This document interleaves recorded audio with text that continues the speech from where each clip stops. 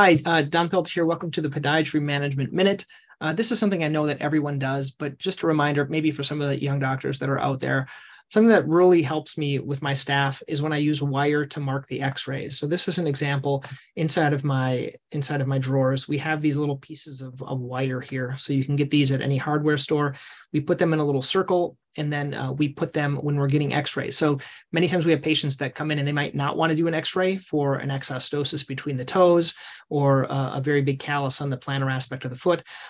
Doing it with the metal on it helps us to see what's causing it, what part is causing it, and more importantly, it makes it easier for us to explain this to our patient. Like, that is the reason, that's where it's hurting you, that's where I'm going to shave down the bone.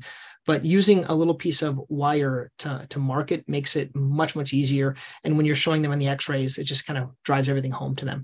So let me know your thoughts. Put any comments underneath it. Please like this video if you liked it, subscribe to the channel, and then share. There's a link underneath. Share your own tip and let me know what works for you in your practice that I haven't talked about that might help the other doctors that are listening to this. Okay, thanks.